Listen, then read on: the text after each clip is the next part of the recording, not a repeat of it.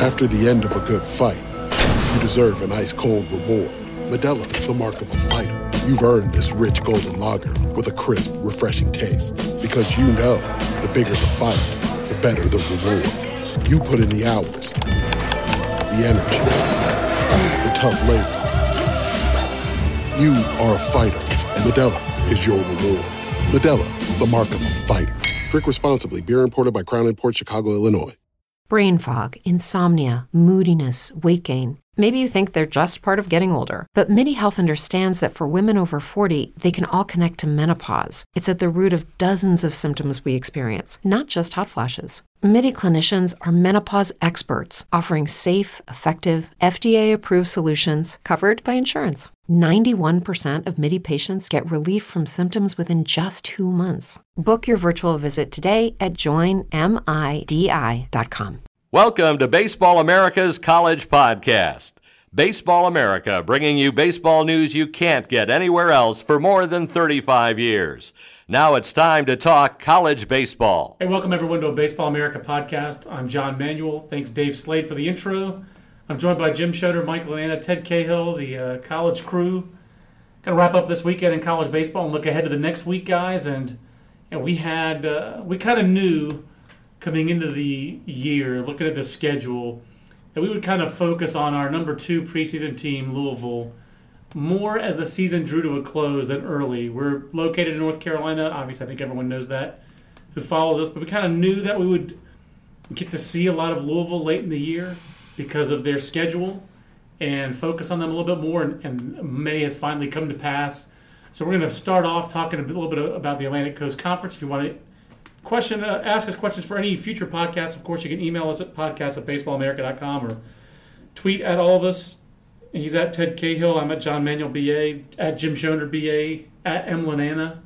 Rhymes with banana, but isn't spelled like that. It's a little different. You can search Savannah Bananas on Twitter, though, and you'll find him. But guys, so our first look in person at the Cardinals this year, this came this weekend. They're number 2 in the RPI, right behind Florida. In fact, the preseason poll looks a lot like the top of the RPI. What was y'all's impressions of Louisville this weekend? The only 2 games I saw were the 2 that Louisville won. Teddy, you wrote a little bit about them and off the bat. What was your first impression of Louisville? Did they live up to expectations this weekend? A little bit better than you thought? A little bit lesser? Where they fit on the spectrum for you? Well, I've had trouble with figuring Louisville out all year because, as I have noted for all season, they hadn't won a road series before this weekend, and it was hard to really put your figure on why they were struggling a little bit on the road. Obviously, the teams they played were a big part of it: Mississippi, Miami, Florida State, and then Boston College. But those first 3 are all top 15 teams right now. So I just haven't had a really good feel for Louisville, and I still don't. They're a really good team. It's talented. The lineup is deep, 1 through 9. The rotation has really strong pitchers. Zach Birdie at the back end is one of the best closers in college baseball. I think he's the best. I think he's got to be number 1. I know there are other guys with better numbers, but he's got to be the best combination of stuff and experience in the country, doesn't he? I don't know. There are really good closers out there. This is a really good closer year. I mean, you got guys at Washington, like Troy Rollins with... Troy Rollins is having the best year of any pitcher in the country. There's no doubt. So I don't know. I mean, there's a philosophical debate there, certainly, with your college closer who is not a pro prospect versus Zach Birdie who can throw 102. Who would you rather face? If you were a coach, who would you rather have your team face? Well, I think that's different than who you would... if you're... As a hitter, I would think you would not want to face the guy throwing 102. You would rather face the guy who's out there trying to carve you up, like Josh Reagan or Rollins. But as a coach, maybe you would prefer that guy. I mean, I don't know. David Berg is a completely different animal because he's a side armor. Right. But I imagine there were hitters that would rather face David Berg than a guy throwing 102. And yet David Berg was what he was. He was. I still think you'd rather face Rawlings than Birdie. For me. Yeah. But I agree you would probably rather face them, but I wonder what a coach would prefer to have. Rollins has had an incredible year, though. I mean, he's leading the country in everything, so that's a good one to get to. But there's the strengths of Louisville's team they still feel like the whole is less than the sum of the parts to me. Right. And I asked Corey Ray about I was talking to Corey Ray postgame, and he said he doesn't think they've peaked yet. They've won 7 of their last 8 now. They're playing really well, it seems like, but it doesn't feel like they've peaked yet. They don't think they've peaked yet. So if they do ever hit on all cylinders, and it's entirely possible that they don't. I mean, that does happen. Teams don't hit their ceilings. They don't always peak. Right. So if they do, it's a really, really good team. As it is, it's a dangerous team, and it's certainly a team that's capable of winning a lot of games like they've done. And if they are able to find that next level, they're certainly right there. Like we thought they would be at the start of the year when they were the number 2 team on talent. Mike, what was your thought on this team? It feels like, especially now, that if they're ever going to peak, it's going to be in the next couple of weeks because they've got Nick Solak back, and it feels like Kyle Funkhauser still is not dominant, but he is closer to. He's pitching better now than he was a month and a half ago. Yeah, I mean, honestly, I think any real criticism we have of Louisville, I think, are kind of nitpicky if you look at their overall resume. I mean, they're 38-10. Yeah. Obviously, they've struggled on the road this year before this weekend, having not won a road series. But overall, I think you take their resume, put it up against anyone else for the most part. Their series losses that had been on the road this year had been to teams that we have ranked number 4 this week, number 7 this week, and number 6 this week. And then Boston College. I mean, but the fact is, they do have 4 series losses. I disagree. I do not think their resume is that strong. It's good. What is great about Louisville is the talent. I think when you put their talent against anybody in the country, maybe outside of Florida, but they've lost 4 series. They have, but 3 of those are series losses that are here or there. They haven't peaked yet. But if you're going to lose to somebody, lose to good teams. I'd rather see them beat good teams, and that's the one thing they really haven't proved they can do yet. But I do wonder how many teams would have fewer than 3 series losses when you had to go to Ole Miss, to Miami, and to Florida State. Those are 3 very difficult destinations to win series at. It was a very ambitious schedule, thanks to the ACC schedule makers. The only one they controlled there was Mississippi, and credit to them to going down. But yeah, I can't imagine what Dan McDonnell thought when he got that schedule from the ACC. Right, but Mike, back to your impressions of them. I mean, and it feels like the guys who were supposed to be their stars, McKay, Ray, Funkhauser, I feel like those guys are playing better, and to me, just getting Solak back makes them a much more dangerous team. Yeah, although they played fine. I mean, having Devin Mann at second base, a freshman, I mean, he hit well and did a good job. He's someone that they believe in, could be a guy for them, next year and beyond. But yeah, I mean, looking at them, I think as far as teams I've seen in person this year, I'm not sure I've seen a better team just in terms of talent and depth and what they have. I mean, it's a lineup from top to bottom that can beat you with power and speed. They run wild. Obviously Corey Ray this weekend, he was hitting everything. I mean, every time he came up, it seemed like he was a lock to get a base hit there in that situation. He was definitely very aggressive. He was swinging a lot this weekend. He was swinging a lot.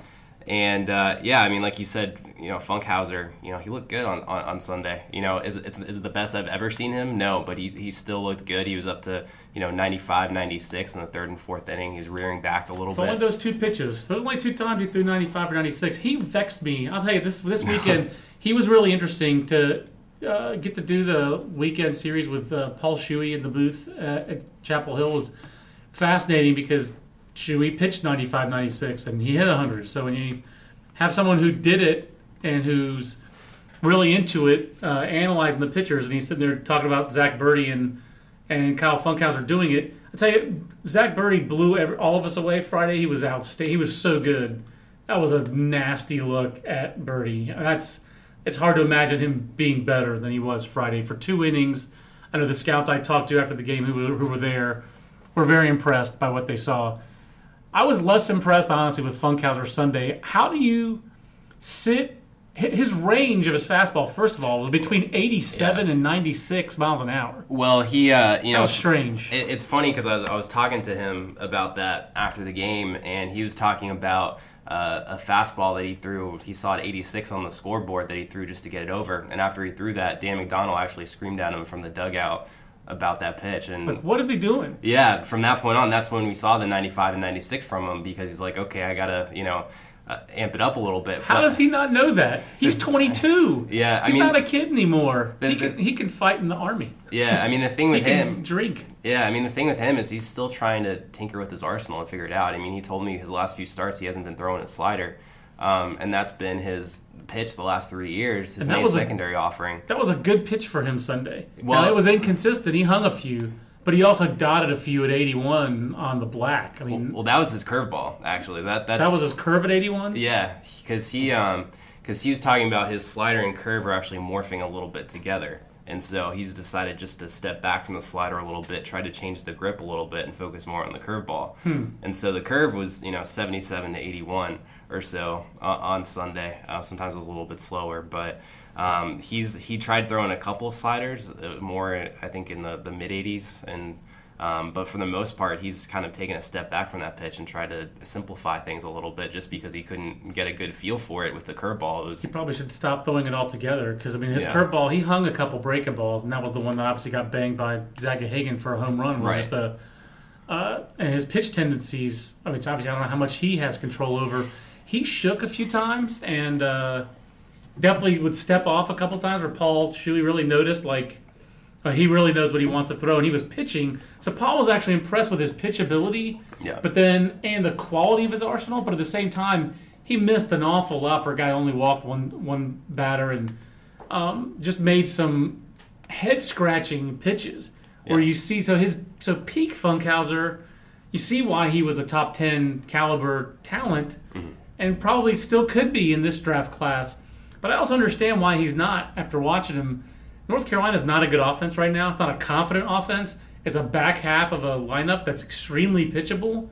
There's really no one to fear outside of Ramirez in terms of power in the whole lineup.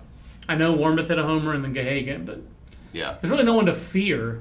And he gave up 4 runs and 9 hits in 6 innings. He doesn't seem like he knows how to dominate. And 4 years in college, he should know with a fastball that can be 95, 96 when he wants it. And that he has a power breaking ball. He has a curveball that you can throw 81 miles an hour.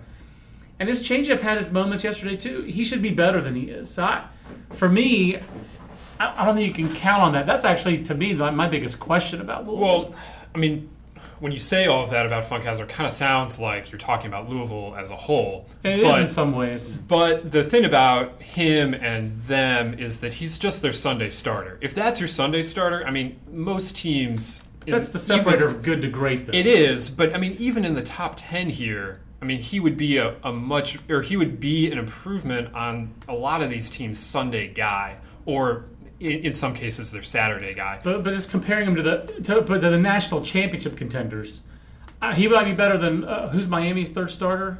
Danny Garcia. Danny Garcia, I'd probably take Danny Garcia. Yeah, he's not one, but I mean, Mississippi State. Kyle Simons does a no-hitter at Vanderbilt. And Alex Fado is really, really good. So that's their competition. That's really their peer group. But you look at Mississippi State, they don't have a very reliable Sunday starter. You look at Texas Tech, they're throwing 3 freshmen. Ole Miss is shaky after Bramlett. Florida State would probably put Funkhauser on Friday over Mike Compton. South Carolina's set pretty well, and TCU has the injury issues, and right now they'd be happy to have Funkhauser. I don't know where he'd fit if they were at full strength. But, I mean, those are the top 10 teams, and Funkhauser looks pretty good in most of their rotations. So if he can just, there are high it's like with Louisville. There are high expectations for Funkhauser, and that he's not there, and they're not quite there. But what they is still fine for what they are. I still think that I think their offense is outstanding now with Solak back. I would not want to face that's a difficult lineup to navigate. And I didn't see Harrington on Saturday. He's obviously performed very well. I like where their pitching's at. I thought Lincoln Hensman looked good Sunday in middle relief. They're trying to get him back. But for me, I'm not saying that he's a good third starter. But I think we just talked about, like, the elite teams that are ahead of them. That's one of the reasons they're better than Louisville for me is that third starter. I think Funkhauser has to be – he needs to pitch with a closer mentality and be all out for 5-6 innings. And to me, he doesn't seem like – the fact that he doesn't know that is a problem. The thing with them, though, too, is once they get to regional play, super regional and all that, they also have another option in Cade McClure. Yep. In case they do need to make a change there. I mean, he's been great. I don't think they need to make a change. That's a fourth option. Yeah. Well, I mean, Dan McDonald talked about how in years past they've had guys break in from midweeks into the rotation, like Dace Kime did a few years ago. Yeah. And that it's a credit to the guys they have this year that McClure, who's undefeated, right? Yeah, he's undefeated. Yeah, that he hasn't been able to break in. So they do have a fourth guy if they need it in the ACC tournament or in regionals or in Omaha or whenever. But I can't see them. I like their pitching depth. Yeah. And I like that their best guy doesn't have to be Kyle Funkhauser. They're fortunate because if he had to be their best guy, they wouldn't be a top 10 team. Yeah. They are number 2 in the RPI, Jimmer. This finally getting this series win on the road seems like it makes them an extremely likely bet to be a national seed with 2 weeks left in the regular season. Is that how you see it? Is that how you see it? Does it make Louisville's? They'd have to really collapse to not be a national seed. Yeah, I think. They play North Carolina State this weekend, so that's a pretty decisive series as far as who gets to be a national seed from the ACC.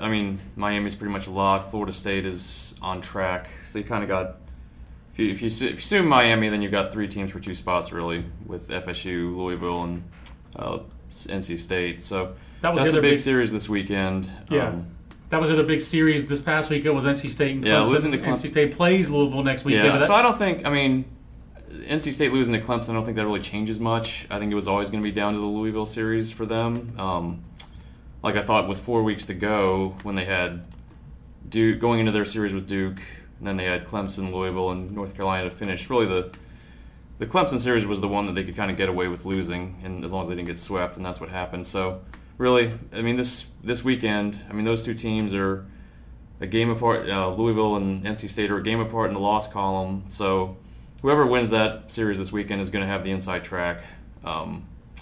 That's pretty much what Louisville. If they had lost to UNC and then they have one road series left with Wake, it would have been really interesting to see how they got treated with not winning a road series all year. If they were to have had 5 or 6 series losses, even with an RPI that's that lofty, they probably would have been. Because winning on the road is a big deal to the committee, and if you can't, they wouldn't have any bad losses. Even at BC, BC's beaten other good teams, so that one's not bad. But yeah, if they hadn't won a road series all year, it would have been interesting. Now, if they were to lose to Wake and essentially be 1-5 in terms of road series, they could still trip them up. But if they finish 1st or 2nd in the division, if they win 2 out of 3 this weekend, end up 1st or 2nd in the division, they should. I can't imagine them not being a top 8 seed. Well, the most inexplicable team at the top of the RPI, or the top 10 of the RPI is 5 ACC, 5 SEC. It's the only inexplicable one in there to me, and I guess it's really not that inexplicable, is Clemson. That seemed like a crucial series win for Clemson this weekend. And we were talking about reliever discussion. We've talked about Troy Rawlings a little bit and how UW has gotten it done, and he's the number one reason.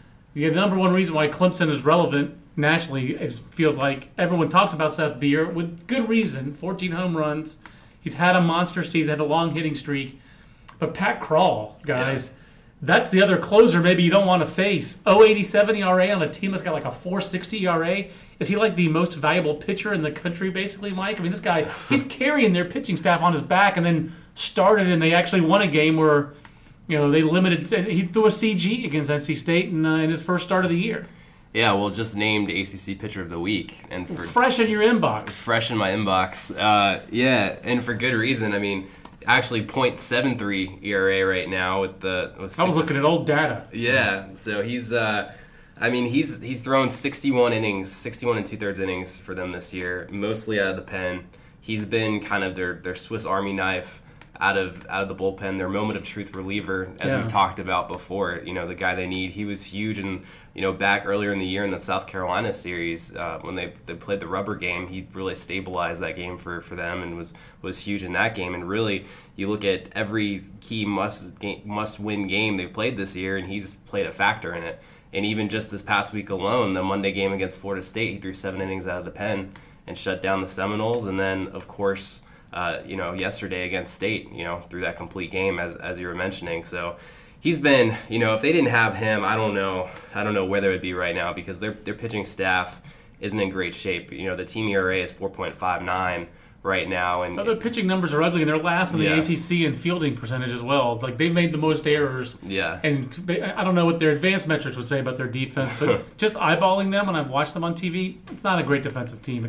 I don't know. It didn't stand out to be as poor, but it certainly didn't stand out as good either. Yeah, and they just don't have. It would have been great if they got Jackson Kolar. That would have been such a difference maker for them to have. Or Cal Raleigh, wasn't that their other big recruit? Yeah. That would things would be different, but they probably wouldn't have Seth Beer either if they still had Jack Leggett. Yeah. I don't know that he would have gotten Seth Beer to campus a semester early.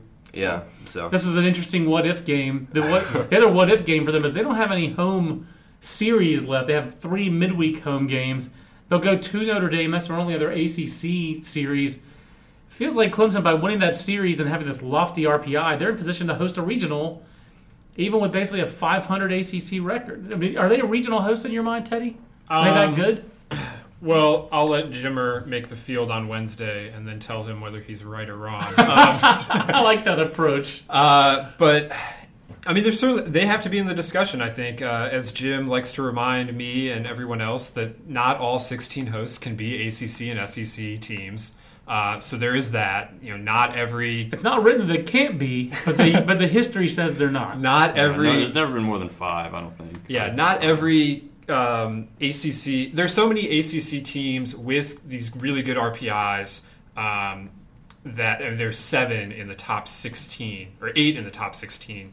That they all seem like they're in the mix. I feel like if Clemson goes out and wins that series at Notre Dame, finishes, they would then be 15-15, or if they swept it, 16-14 in the ACC, they would be firmly in the mix. I don't know whether that would be good enough to host, but I think that puts them really, really in the mix. They're above 5. They have 17 top 50 wins. They're 31-16 overall. They have this 9 RPI. They have some big series wins now against Florida State, against North Carolina State. They've got things to put them in the discussion. Right, their top 50 wins. And South Carolina. Wow. I can't forget that either. Exactly. Their top 50 wins is a loud statement, I would say. I don't think it matters to the committee anymore, but they do lead the ACC in attendance as well. They came into the weekend averaging 4,600 a game. I didn't look at the attendance numbers because for some reason my main man, Brian Hennessy, their SID since the first days when the first regional I ever went to in 1998 was at Clemson. I sat next to Harold Jameson the entire weekend. He was a power forward of the basketball team and a sports information intern when the basketball season ended. So he was at my beck and call all weekend, which was awesome to have a 6'8" bruising power forward at my beck and call. But they draw very, very well, and that if it's on the borderline, that can't hurt their case that they lead the ACC in attendance, at least according to Brian's notes. But he doesn't send out the box scores anymore. You have to follow the link to get the box scores. I didn't see all their that's one click too many for me. So I didn't take a look at their attendance this weekend. On the flippity flop is North Carolina losing the series to Louisville. It's going to be our last ACC point, but they're 13th in the RPI.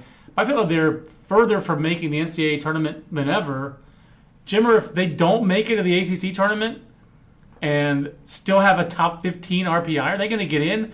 Correct me if I'm wrong. I think the Matt Harvey Jr. season in 2010, North Carolina did not make the ACC tournament, which at that time I believe was an 8-team tournament. Yeah, they finished and ninth. They got an at-large bid anyway. Yeah, it used to happen with some regularity. Occasionally on the ACC and SEC when they only had 8 teams in the tournament, you would have a 9th place team go, and that happened. Obviously, it happened to Carolina once. I think it happened in the SEC once or twice. It definitely happened with Florida at least once. If not, I know it's happened more than that. Now, when you've got 10 or and 12 in the SEC's case, I mean, it's tough to imagine an 11th place team getting in that large bid, no matter what your RPI Carolina is. could be 12th place. Yeah, 11. Yeah, no matter what your RPI is. I mean, they're 10 and 14. I mean, they're still 13th in the RPI, but I mean they've been just so. I mean, the committee compare. They look at how the last 15 game record is one of the things they look at, and obviously we're still in that stretch. But I mean, they've just been so.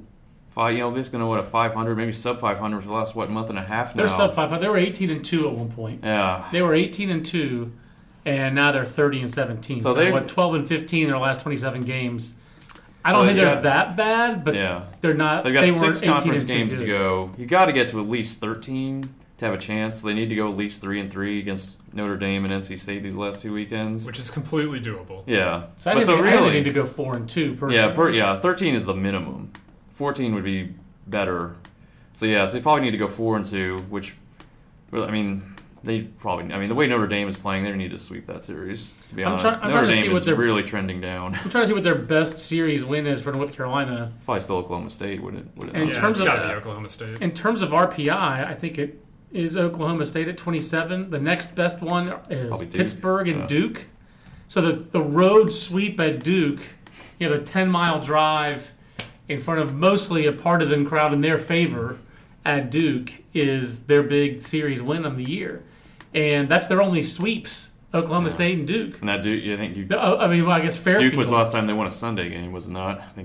I believe that's correct. Yeah. They have been very bad in the third game of the series. Very, very bad, Jetty. I mean, that is the last one.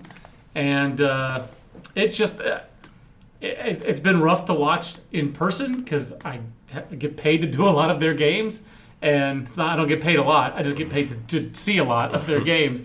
And it's difficult to watch a team that got every break early in the year. And they didn't just get breaks. They made every break. If they had a runner at second and less than 2 outs, he scored. They moved him, and they'd hit a grounder to the right side, and then they'd score from the outfield. Now it's the case where they're down a run. Tyler Ramirez hits a single with Adam Pate at second base, and he gets hosed at the plate. Yeah. They never seem to get any, in basketball terms, any 50-50 balls don't go their way. So I don't think they were. I never thought they were as good as 18-2. I don't think they're as bad as 12-15 since then. But to me, this is a team that was a top 10 team at one point this year, and that's probably they're in danger of missing the entire tournament. Yeah. And I don't think people should be fooled by their RPI. The other team that was a top 10 team early in the year, and that now looks like they're gonna miss the tournament is Cal. So now I'm switching to the Pac-12 guys because I'm fascinated by the Pac-12. So Cal goes out again. So Cal is now 10th in the Pac-12. It's not going to do it. That is not going to do it. Wouldn't be prudent at this juncture, to use the 25-year-old Dana Carvey joke. It would not be prudent at this juncture to put them in a tournament field. They lost the series of Stanford this weekend, and they did that by beating Tristan Beck. Yeah. They did not beat Tristan Beck. They didn't beat Tristan Beck? It was a Thursday to Saturday, and Beck, so Beck does not get... They don't mess around with Beck. He just throws on Friday. I wouldn't mess around with Beck either. He doesn't... No soy un perdedor. He is filthy. And he is filthy. Like the freshman of the year race is going to be... I've said it so many times this year. It's going to be so interesting with Beer and Baker and Beck and some other guys that are having really good years out there. But Tristan Beck... You're saying Joe Demers not going to win a preseason pick? I think he's out. I think my preseason pick of Cole Sands is probably not going to get it done. That wasn't even the right freshman on his own team. Neither was Joe Demers. It turns out for UW. But yeah, I mean that was not good for Cal this weekend. But I mean they're still. I mean because of the way the Pac-12 works and not having a tournament, they still have 3 weeks left, and they're only 3.5 out of first.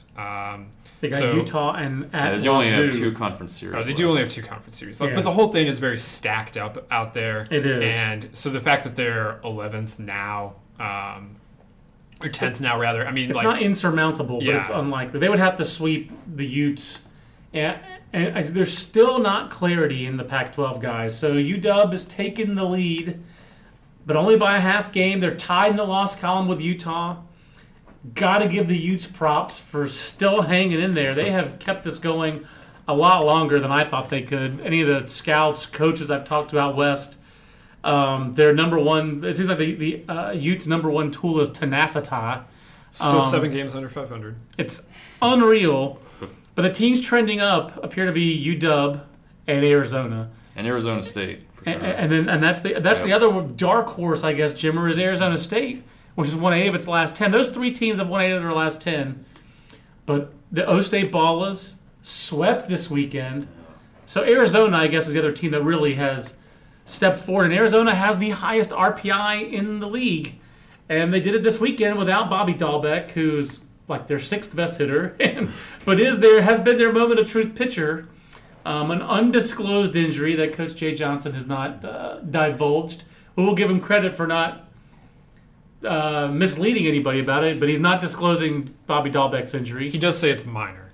So it was major enough to keep him out of the weekend in a crucial weekend series where they go ahead and sweep without him. I'm having a hard time fathoming what makes Arizona good besides Jay Johnson. He has totally turned their environment around, it seems like. Well, he's outstanding, obviously, the first-year coach. Did a great job at Nevada, made Nevada regional team last year. Yeah. Should have been. Yeah. Oh, they didn't Yes, make it? They wound up missing? They got hosed. That's right, they did. That's right. I remember that's the last time I think I talked to him on the phone was when they didn't get in. He was not happy about it. Understandably so. Well, this team at Arizona, I mean, he's got them playing really well.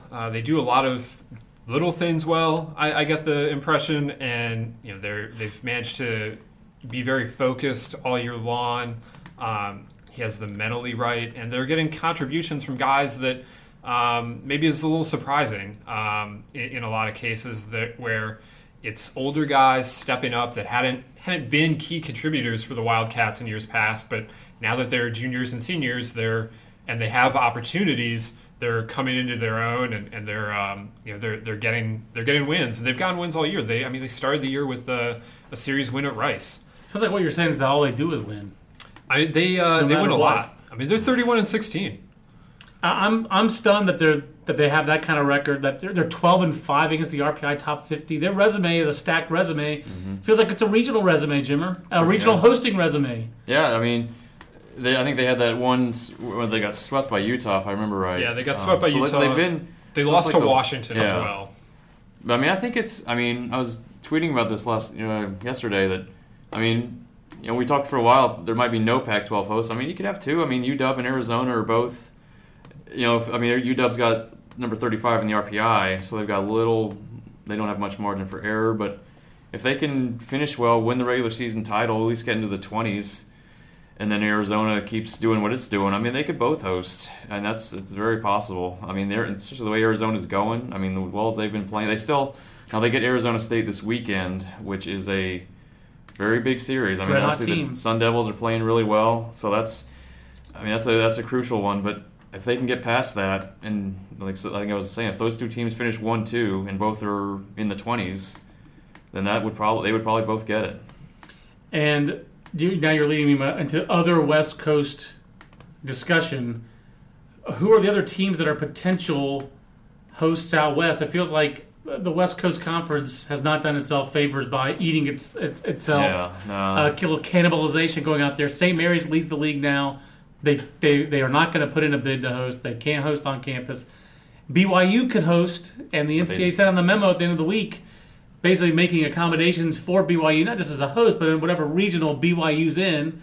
They don't play Sundays, so you're basically a Thursday. Was it a Friday, Saturday, Monday? It's Thursday. Thursday, Friday, Saturday. Monday off, if necessary. Monday. Yeah. Although, unless BYU is knocked out, then you would have the necessary game on Sunday. So there you go. But as it stands, BYU is in danger of not. Yeah, they went and lost to Pepperdine this weekend, which was not a good idea. They were trending AJ Puckett. Well, they were trending in the wrong direction. That's 3 of their last 4 series they've lost. Yeah, so they're down to 48, which is very much 48 in the RPI, which is very much bubble territory. And they do not if they lost to the series to St. Mary's. So St. Mary's, if they were to end up tied at the top of the WCC at the end of the regular season. That would go against BYU. That conference could go so many different ways. But I mean, that conference tournament is only 4 teams, and we pretty well know those 4 teams now. It's St. Mary's, Gonzaga, BYU, and Pepperdine. More than likely, although LMU and San Francisco are only a half game back of Pepperdine. Yeah, that's not done. But if Pepperdine does get the 4, then that's 4 legit aces throwing in day 1 of that conference tournament, and pretty much anything could happen at that point. Right. But BYU would have to win that day because what they don't have is pitching depth. So to come out of a loser's bracket would be a pretty tall task for them. Slug your way through it is basically what BYU would have to do. Yeah, I mean, they need to win that first game because after that it's going to be a matter of... But who would you rather see, Friday night starters in the West Coast Conference or Friday night in the Pac-12? That's tough. For this year's draft, you'd rather see the West Coast Conference. You're talking about J.D. Busfield at Loyola Marymount, A.J. Puckett, Corbin Burns, obviously at St. Mary's. what's the guy's name? Bailey at Gonzaga, little guy, and Michael Rucker at BYU leads the nation in wins. Yeah, these guys on Friday nights for draft eligible guys, you'd rather watch the West Coast Conference than the Pac-12, and that is not good for the Pac-12. It's the Baseball America podcast. I want to remind you that you could go to store.baseballamerica.com. That link is now live. All of our books are available, with the exception of the draft book, which is late because it's so awesome. It has really got redonkulous information and knowledge in it. We'll have a little teaser from it, not the next issue, but the issue after that. Looking forward to that. That issue actually will be the one that's available in Omaha in the College Series. I'll go to press June 2nd. So I have a little excerpt from the upcoming draft book. It's celebrated the first 50 years of the draft, but we're getting ready to have the 51st year because this book was a gargantuan project, and our founding editor, Alan Simpson, founder of the magazine, putting this book together, and it's going to be awesome with a capital A, baby. So you can go pre-order that at store.baseballamerica.com, order individual issues, any of our books, subscribe to the magazine. It's a good link to have. Want to also just touch base before we wrap up the Pac-12. Did O-State do irreparable harm to their regional chances? And Teddy, how good is Oregon State, or are they good? Are they middling? I mean, is there another good team in the Pac-12 besides UW and Arizona? Or are those the only two good teams? I mean, there's really not a lot of separation there, but like, what's the best series win? What's the best resume? Is that win against Rice by Arizona? Is that the best win on any Pac-12 team's resume? Bueller? Anybody? Yeah, no, I'm like, Stanford has that Fullerton series win. Oregon beat Santa Barbara, which I know does not impress you very much. I'm about to switch gears to the Big West because I cannot believe. Oh, Cal has at Duke. They lost that series. They lost to Duke. They swept to Texas. There was another one I thought I was going to mention for them. There is another. I don't know. There's some okay series wins out there, but no one has like multiple big time series wins, and part of that is a product of the fact that the West has no big time teams. But yeah, it's UGLY. Yeah, those teams are playing well right now. Arizona State, Washington, and they're going to be tough once they get into regionals. But the overall Pac-12, as we've said all year, is it's shaky.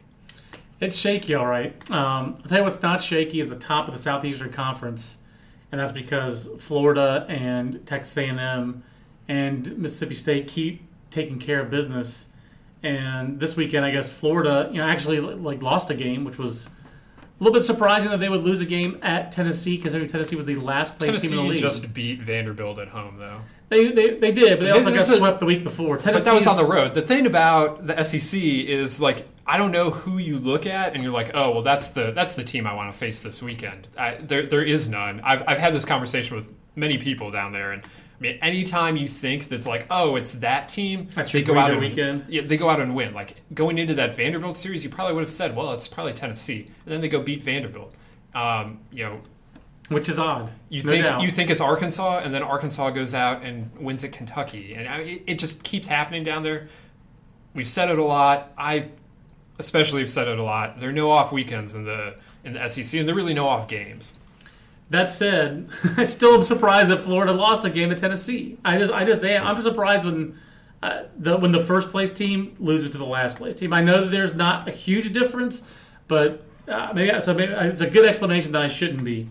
I'm also surprised when there's a no-hitter in the league, and this was our first no-hitter since 1994. Yeah. No. So in conference play, so Texas A&M not just getting the no-hitter by Kyle Simons, but shutting out Vanderbilt twice on the weekend.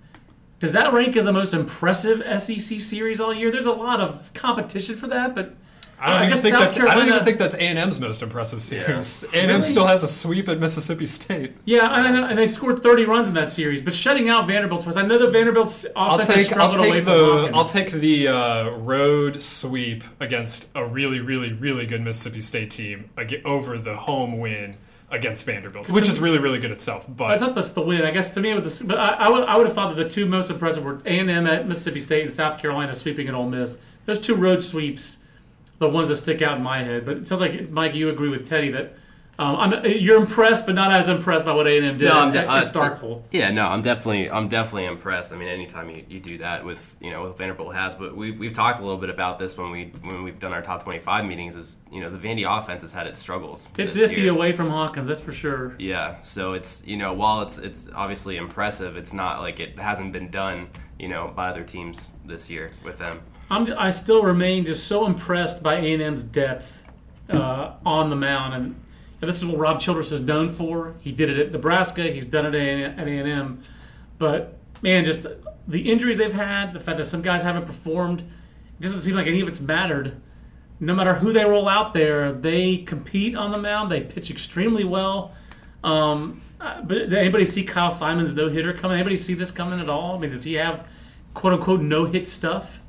To me, the even more impressive or one of the things that makes it impressive, especially, is that he was so efficient. It was 83 pitches. It was like a Maddox. The only base runner was a first inning error. He then retired the next 25 guys. I mean, it was hashtag impressive. That kind of stuff. I mean, you can't possibly see that coming. And the fact that there has been a no-hitter in the SEC for 20 years means that, I mean, it was very impressive. It was not the way Vanderbilt wanted to end that series.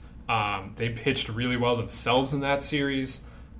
Sheffield lost 1-0 on Friday night in a or Thursday night in a really good game. Yeah. And then they come back and they win on Saturday, and there are only 3 runs in that Sunday game. It was a really well pitched series all the way around. It was a pretty sick amount of velocity being thrown around and just zeros being thrown around by both clubs. I guess the other thing that struck me this weekend, again, I harped on Florida, but South Carolina, does anybody see? I mean, there's the strikeout rate of the top 2 pitchers, Schmidt and Webb, continues to be just remarkable. It's like a school record kind of strikeout pace. And yet, does it feel like South Carolina's slipping at least a little bit, or is this more just credit to kind of Kentucky with their backs against the wall? Yeah, I didn't feel like there was them slipping Kentucky at all. I mean, Kentucky beat Florida in Kentucky. They're tough to beat there, Arkansas notwithstanding. But South Carolina, they're still really good. They and like that Florida series, it went right down to the wire. Right. South Carolina or Kentucky gets walk-offs in the rubber game of both of those 2 series. So, I mean, South Carolina is right there to win the series, just like Florida was right there to win the series when they went to Kentucky. Kentucky gets it done. Credit to Kentucky. But South Carolina just a week ago beat Florida. Right. They split those 2 games. So, I'm not concerned about where South Carolina's South Carolina was just so hot earlier in the year. Yeah, and I mean, there's a little natural slippage right. From that was probably unsustainable, and especially with the schedule they're facing, they face a tough schedule down the stretch here. They have A&M next weekend. They were at Kentucky. They had Florida. I mean, it's a tough stretch for them right now. It feels like runs are going to be at a premium in that Gamecocks-Aggie series because those 2 teams pitch like crazy. Jim is Nebraska, Kentucky at 45 in the RPI. Do SEC teams get at large bids when they're in the 40s? It feels like the signs point to no. Generally not. Yeah, that's not the trend. But I mean, Kentucky, as long as they finish over 500, when you've got series wins against South Carolina and Florida, I think they'll be fine. I mean, 45 is certainly borderline, but I wouldn't. So, I mean, they're 13-11 right now. Still, 7-9 against top 50s. It's just vanilla. But still, I mean, with those 2 series wins, I think as long as they don't, gag it up here the last couple of weeks. You mean trying to search for the right to... You mean like Arkansas did in the Saturday game against LSU, where they're winning 9-1 and gagged it up and lost 10-9? But they should be. I think they'll be fine. That was the epitome of Arkansas season this year. It was the Rally Possum, though. Rally Possum story. I saw that. What was the specifics of Rally Possum besides that? Did that involve Zach Jackson at all? Because Zach Jackson needed like 70 pitches in the first 2 innings. I think he was out of the game at that point. After 4 innings. I think he was long gone by the time the Possum ran around the outfield in Alex Box Stadium. And then that's when they rallied. They were down 9-1, then it was 9-4, I think 9-6. He scored 4 in the bottom of the ninth, I believe, to win in walk-off fashion. It was that was a difficult game to watch. That's what I did when I was at Boston. I was trying to watch that game, and that game was difficult to watch. Not high quality college baseball, but an important sweep, obviously, for LSU. And that's the other team that seems like they're in that potential regional hosting mix. Jimmer, every time you think that they're dead, they come back. Yeah, they keep responding. I mean, they might be at the back. I mean, they're 17th in the RPI, so they might be kind of at the back of the line. I mean, all these teams are in it. That's the thing with these two, ACC and SEC.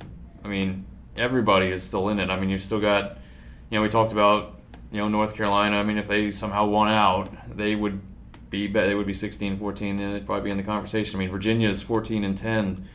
They're in it. I mean, we talked about Clemson, kind of backtracking a little bit. I'd probably put Virginia ahead of Clemson in the ACC pecking order. Georgia Tech. I don't think Virginia's out of the national seed conversation. Right. No, I mean, Georgia Tech is, if they beat Miami tonight, that would be a huge series win for them. Obviously they'd be building on that sweep of Coastal. They'd still be in it. There's no one that's really out of it. You've got so the top. You got 15 of the top 17 are those two conferences. Woof. Texas seems wrong. Texas Tech and Coastal being the only. It's almost. I mean, like RPI, it almost becomes. I don't want to say irrelevant, but you can say it. It should be. It feels like it should be irrelevant. It's just so out of whack. You got to look at other stuff, which generally has been the standings. I mean, that's where you got to go. That's the best way to stack these teams up, standings and head to head. And they're all gonna have. So the RPI is so high, they're all gonna have inflated top 50 wins and all that kind of stuff. So you look at their road records. That's a thing the committee looks at. You look at their obviously head to heads, conference play, and that's really where you got to go because the RPI is almost. It's a wash. Well, Mike, there are two teams that were in our top 15 last weekend that I wanted to touch on. One's still in our top 15. That's Rice, which is maintained along with Southern Miss, staying in the top of this very competitive Conference USA. The other one is Santa Barbara, which I think is reeling from the Michael and Anna jinx of you going to see them in Charleston. They haven't won crap since then, it feels like, except for the Hawaii series. But Santa Barbara laid let's go negative first. All right. I'm in the spirit of the 2016 election. Santa Barbara laid a pretty big egg this weekend with Davis. Down to 20th in the RPI. They hosted a regional last year. They had this inexplicably high RPI coming into this weekend. It's still kind of unreal high when you see who they've actually played. What's the real Santa Barbara team, and what do they got left as they head into play this crucial weekend series coming up against Fullerton? Yeah, well, I mean, you hit the nail on the head as far as this weekend, and it is a crucial series. It's like pretty much all on the line, especially if it feels like if Fullerton wins this series, that's the other. Well, here's the thing about UCSB. They aren't even in second place in the they're Big in West third place anymore. in the Big West right now behind Long Beach State. Right. I mean, which of those teams do you like best? I mean, you saw the Gauchos. Almost feels like the Titans have kind of wrested the crown from them in terms of best team out there, not just first place. I mean, the thing about the Titans, and this is similar to what they did last year, where they came on strong at the end of the year and just kind of snuck into the postseason and then snuck into a super regional and then snuck into Omaha. And, that's kind of what they do. That's kind of been their MO. And, I mean, you look at them now, that's right where probably, Coach Vanderhook expected them to be. Who would have thought that Timmy Richards would be playing the role of DOB this year? I mean, I want to always call him ODB, but I know it's David Olmedo Barrera, but I feel like if I were his teammate, I would have called him ODB just for the hell of it, and I'm sure he would have been amused by my Old Dirty Bastard reference. Either that or he would have been like, who's that? Oh, Wu-Tang. Probably that. My parents like Wu-Tang, But they do have a much deeper pitching staff this year. Yeah. It feels like with the Titans. It feels like that's their biggest advantage is that Santa Barbara feels like it's just not that deep. If you beat Shane Bieber and you get past that, it feels like the lineup's a little top heavy too. Yeah, I mean, I wouldn't say Santa Barbara is super deep, especially after losing the pitchers they lost to the draft coming into this year. But they're a little banged up right now as well. Yeah. But, yeah, no, I mean, I still like what I saw when I saw them. I mean, obviously, Bieber's a quality Friday night starter. Noah Davis has been good for them this year. He's one of the guys that's banged up. Yeah. They're not at full strength, it doesn't sound like right now, and that's That is that, but you still can't lose to No, Davis, they can't can lose you? that series, and I don't know. I don't understand it. Because it wasn't a close series. They went out on Sunday and got their. Davis, went out, won the series in convincing fashion, right, in the rubber game, and that's the kind of thing you can't afford to be doing when you're trying to hold on to. UCSB wasn't out of the national seed race until last weekend because their RPI was 9 going into the weekend. It's unreal. I mean, it's really like they were a top 10, and they dropped 11 spots to Davis. That just tells you how Davis was regarded. Really feels like with Fullerton, if they host a regional and if things break right, that's going to be a very dangerous team, I think, in the postseason again. Everyone thinks that Jason Dietrich remains the best pitch caller on the West, right up there with John Savage, if not better. They've got depth. They've got Prohorov now in their bullpen to go with Hawken. I don't know if Hawken's still popping 97, 98 like he was earlier this year, but I had some reports of 98 miles an hour with an 87 to 90 slider out of Chad Hawken early. It sounds like he's more like in that 91, 95 range of late with still the plus slider. You got Seabold, Gavin. They're so deep that Blake Quinn was in their weekend rotation early. Now he's kind of like still trying to find himself. But that's a wild card in there. Sergestad's been outstanding for them, the JUCO transfer. They've got all kinds of weapons Colton for Dietrich. Eastman. Yeah, Colton Eastman's outstanding, the freshman out of Fresno. With a real good changeup. I guess a plus changeup according to the scouts I've talked to. Not for this year's draft, obviously he's a freshman, but they've got a lot of options for Jason Dietrich to play with. And last year he had like 4 options to play with, and he got into Omaha. I mean, and they're scrappy offensively, obviously hooky. We'll figure out how to manufacture offense out there. Give them enough time. And Balzer's had a nice year for them as a Dalton. I guess it's just Blazer. Blazer. I think it's funnier to call him Balzer. Sorry. They've had other offensive people come through for them. Tanner Pinkston's been good for them. I like Fullerton. I don't know if you guys feel like they're a Omaha threat, or are they just more of a best of a bad West class? I don't know what to make of them because they have the best series win out west of anyone. Pac-12, Big West, West Coast Conference, WAC, Mountain West, whatever. Yeah. They went to Texas Tech and won a series. They also have a lot of very confusing series losses. Correct. And one of the not so confusing series losses, but a series loss they do have, is they lost to Long Beach State in Fullerton, and they still have to go to Long Beach at the end of the season in what could decide the Big West title. Right. So this last 3 weeks is going to be crucial for them. Obviously, it's big for everyone, but for a team that's trying to hang on to first place, they go to UCSB this weekend. That's the third place team in the Big West. Then they have Hawaii at home, and then they have to go to Long Beach, who's in second place. So they're going to have a chance to really establish themselves as a clear host over the next few weeks. But it's also a difficult finishing stretch, and they've been playing really well of late.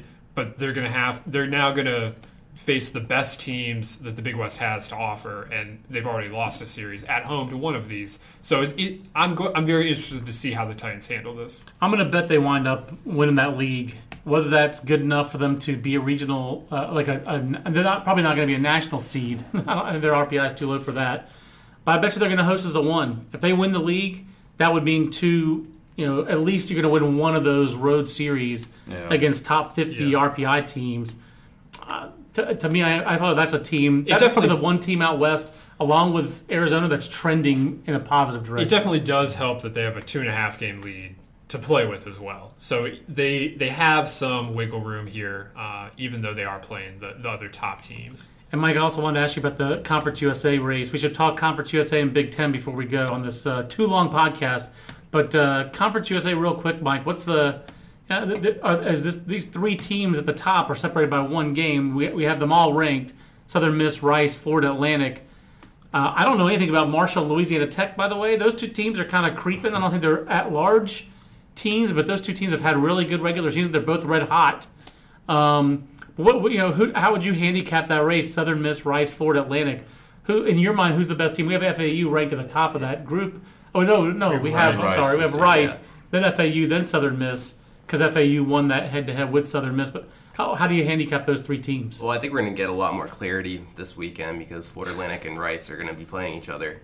So that's going to, shake out some things. We got an owl-on-owl battle. Owl-on-owl crime coming up. So it's tough. We have them all bunched up in our poll for a reason, just because they're close. But I like what looking at Rice. It's just John Duplantier and Blake Fox this weekend. Two veteran guys. It feels like they've been around forever. So Blake Fox especially feels like he's been there for a long time with his funky pickoff moves and all that kind of stuff. But they're gonna pitch and.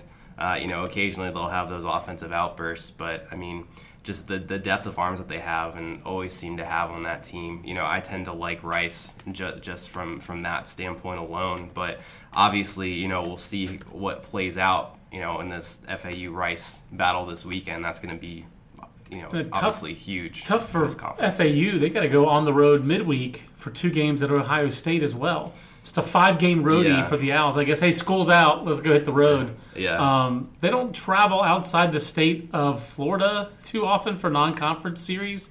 I wonder when the last time they did that, besides the weekend, the tournament when they played over at Mississippi State. Seems like the rest of the year, their non-conference usually are in the state of Florida, like at the U, that kind of thing.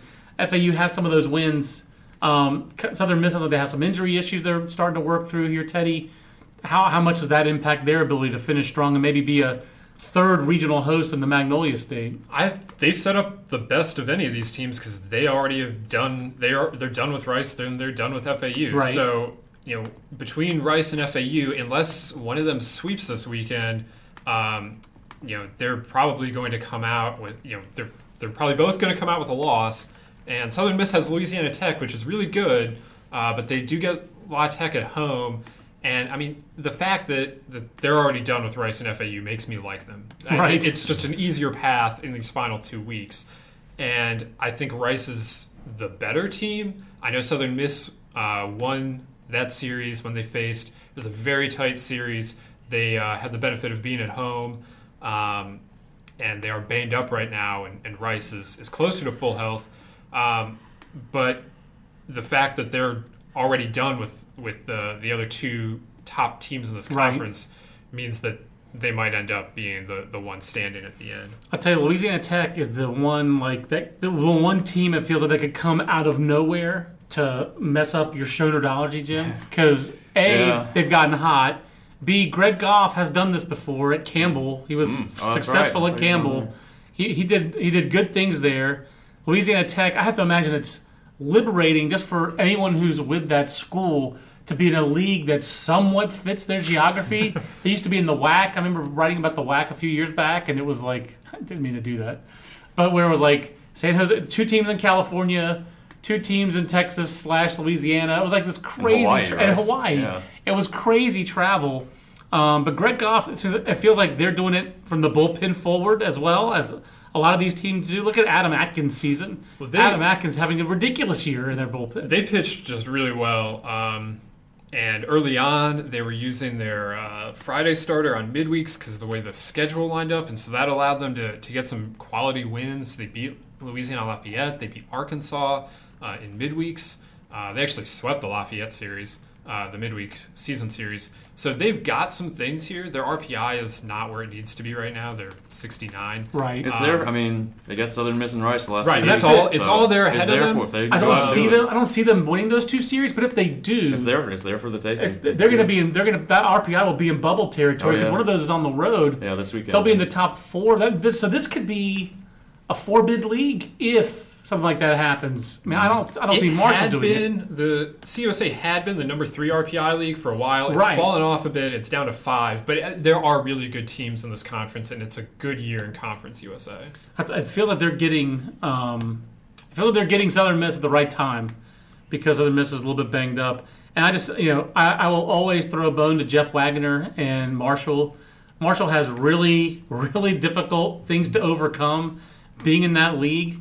And I just want to see this Tommy Lane joker play, who that transferred in from Mount Hood for them. Listed 6'7", 235, and shockingly he has 13 home runs.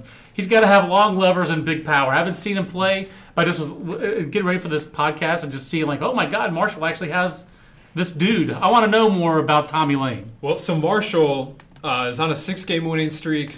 They have 27 wins already this year, which is the second most in program history. Yeah. The program record is 30. They have 8 regular season games to go. This might be the Thundering Herd definitely has a chance to set the program record for wins. They clinched a spot in the CUSA tournament for the first time since 2010. Nice. So they are You're bringing the Marshall the Thundering Herd knowledge. I'm impressed. all and off the bat. And awesome. You could. It's. I don't know necessarily where this came from, but it is a really good year right now for Marshall. Between this and Aaron Blair making the big leagues, there's a program that seems like it's trending in the right direction for sure. It's coming from the junior college ranks because I remember writing about Parker Danciu out of high school in West Boca because I went to Spanish River. I noticed, first of all, I can't imagine where West Boca is. That was swamps when I was in high school. I mean, like Yamato Road and the corner of Yamato and what was that? Jog Road. That's the corner where my high school was. It's the same road. We're 8 miles up the road from my high school. No, it was 11 miles is where Trey Turner went to high school because there was no school there when I was there. There was, that was a long freaking time ago, apparently. Almost 30 years ago now. But West Boca was like swampland. And Danciu's in their weekend rotation. He hasn't had a great year, but he started his college career at Florida with the Polk State Junior College. So most of these guys, and you look on the bio, has come from the junior college, but Jeff Wagner's been there for a long time. He has built a culture there that is scrappy, and they span the globe to bring you the constant variety of player. I'm very intrigued. I've always been intrigued by this program, and I just think he's done a really nice job there over the years. And seeing them toward the top of the Conference USA rankings or conference standings, it is always a shocker, but it's a very pleasant surprise because Old Dominion's good this year. They have a 500 record, but that's been a scrappy team with some wins. This, like you said, this is a good league, and I think we think the Big Ten is a good league as well. And guys, there's no clarity to this league, and Indiana being in first place in the regular season feels like a bad thing for the league, and that they have a 101 RPI. They have to win the tournament to get in the NCAA tournament, don't they? They have to win the Big Ten Conference tournament, right? You're not going to squeeze in with this, are they? No. I'm starting to wonder. Jim is the expert, but I'm starting to wonder. They're racking up some big series wins here, and they're going to get in the top 100, it looks like. I don't know. What's the lowest RPI an at-large team's ever had? Like 60-something? Last year, Oregon got in the 60s. And that was like way beyond anything that had been done in years. But this is a team that still has Kentucky, Illinois, Louisville, and Nebraska. Those are the last 8 games on this. Those are all top 70 RPI teams. It's there for them to keep climbing. And unlike that Oregon team, they would have potentially a regular season championship, plus some time in the Big Ten tournament to make it up even further. I don't know. I'm starting to wonder. I agree that it's unlikely. And when you see how out of whack the RPI is, if it's out of whack on the top end, maybe it's out of whack this way. Although I think the thing that drags them down is they're 7-6 against teams of 101 to 200 in the RPI. So they have some bad losses, like starting off the series with the loss at Middle Tennessee State, losing that series, losing a couple games at Seton Hall, losing to Cincinnati, Toledo. Losing 2 out of 3 at Rutgers. So they really should even have a bigger lead in this conference, than they do. Obviously, coming off a series win at Minnesota, though, on the road, how much does that set the Golden Gophers back, guys? I mean, I feel like Michigan is the hottest team in the league just from this week, but it feels like every week there's a different hot team in this league. I don't think it sets Minnesota back hardly at all. I mean, obviously you'd rather be in first place, but they're a half game back and their schedule is so much easier than any of the other top teams. They go to Purdue this weekend, which is last place Purdue. Beatable. Sweepable Purdue. Yes. And then they come back home to play Ohio State, which is a decent team, but you get them at home and you'll know what you need to do. Whereas the fact that they have Purdue this weekend means that they can be right back in it. Like I mentioned, Indiana plays some tough teams with Illinois and then Nebraska, and Michigan has Ohio State and Illinois. They're both on the road. They're both pretty solid teams. Those are both harder series than what Minnesota has. Well, you have 5 teams in the top 60 RPI wise, plus Illinois peeking out there, plus Indiana which leads the conference. Jim, it feels like this league is. I mean, what's the record for Big Ten teams? And it feels like they're going to shatter that. It's record. 5 last year. It's 5 last year, so I thought they're going to. It feels like they're going to tie that this year. It feels like that's almost like the new expectation for the Big Ten. I mean, it could. I mean, Michigan and Minnesota are safe bets. Michigan State. I mean, we had Michigan State in the top 25. They're still kind of border 50. They're borderline. So you got them, Nebraska, and Maryland are all bubble teams. So I mean, that's 5 right there. And then if Indiana were to get in one way or the other, I mean, that could be. So yeah, I mean, they could get. It's possible they could get 6 if everything falls right. Do we think this was going to be a better Big Ten season than it was last year? I don't feel like we thought. No, definitely not. Last year seemed like it was a career year for the Big Ten, as it were. They did have a national seed last year, so yeah. It's kind of so even if they were to get 5 this year, it'd be hard to say it was equal to last year. But I mean, they got 2 into supers last year. If they could beat that somehow this year, maybe it'd be better. But it felt like they were going to take a step back just because how high they'd gotten last year. But everyone in that league felt good about the league still, and I don't think it was just cheerleading. I think they all honestly felt good about where the league is, and it's a good league. This is for real. This is a real conference going forward. They have invested. They have money to continue to invest. They have coaches. They have facilities. The only thing they don't have is 70-degree weather in February, but everything else they have and will continue to have, because it is the richest conference in the country. Yeah. Them and the SEC are starting to separate themselves financially from everyone else if you look at TV deals and everything else. And as long as that money keeps trickling down, and there's no reason to think that they would stop investing in baseball, having gone this far, the Big Ten is going to continue to be a legitimate contender well into the future. It feels like this should really be the new expectation, is that this is going to be a 4 to 5 bid league every year, and that's just a new reality, I think, of college baseball. That I don't know how many fans are going to want to accept that in the Southeastern Conference of the ACC, but I don't want the new reality to be the top 10 is all from 2 leagues, but that's really up to the Big 12 and the Pac-12 to get off their ass and do something right. And Texas Tech, kudos to Texas Tech for doing its best to do that. That's the only league that I feel like we didn't talk much about, but we're well over an hour, so I feel like I should stop yammering on now. But fun podcast, because at least I had fun with it, and I think the Big Ten needs to go to the 1 hour and 6 minute mark and get your advocacy for the Big Ten, Teddy, and put on the homepage, because I think you said it well. I think this is a new reality for that league, and they've earned it by winning games and by scheduling aggressively and by spending on college. All the things that fans elsewhere in the country said, well, if you wanted to be respected, go out and do those things. Well, they've done those things. So kudos to the Big Ten teams, and it's fun to watch from afar. We'll be back at it again next Monday. Obviously, you can follow us all week. Twitter, the Instagram. Our college baseball coverage is voluminous as usual, even with the draft encroaching on all of our time when it comes to covering college baseball. So for Teddy, Mike, and Jim, I'm John. Here, listen to some Dave Slade. Remember to go to store.baseballamerica.com to order the magazine and all of our fine publications therein. This concludes our program. Want more in-depth baseball coverage? Be a better fan. Visit baseballamerica.com to get more comprehensive baseball coverage. Everybody in your crew identifies as either Big Mac Burger, McNuggets, or McCrispy Sandwich. But you're the Filet-O-Fish Sandwich all day. That crispy fish, that savory tartar sauce, that melty cheese, that pillowy bun. Yeah, you get it. Every time. And if you love the Filet-O-Fish, right now you can catch 2 of the classics you love for just $6. Limited time only. Price and participation may vary. Cannot be combined with any other offer. Single item at regular price. Ba-da-ba-ba-ba.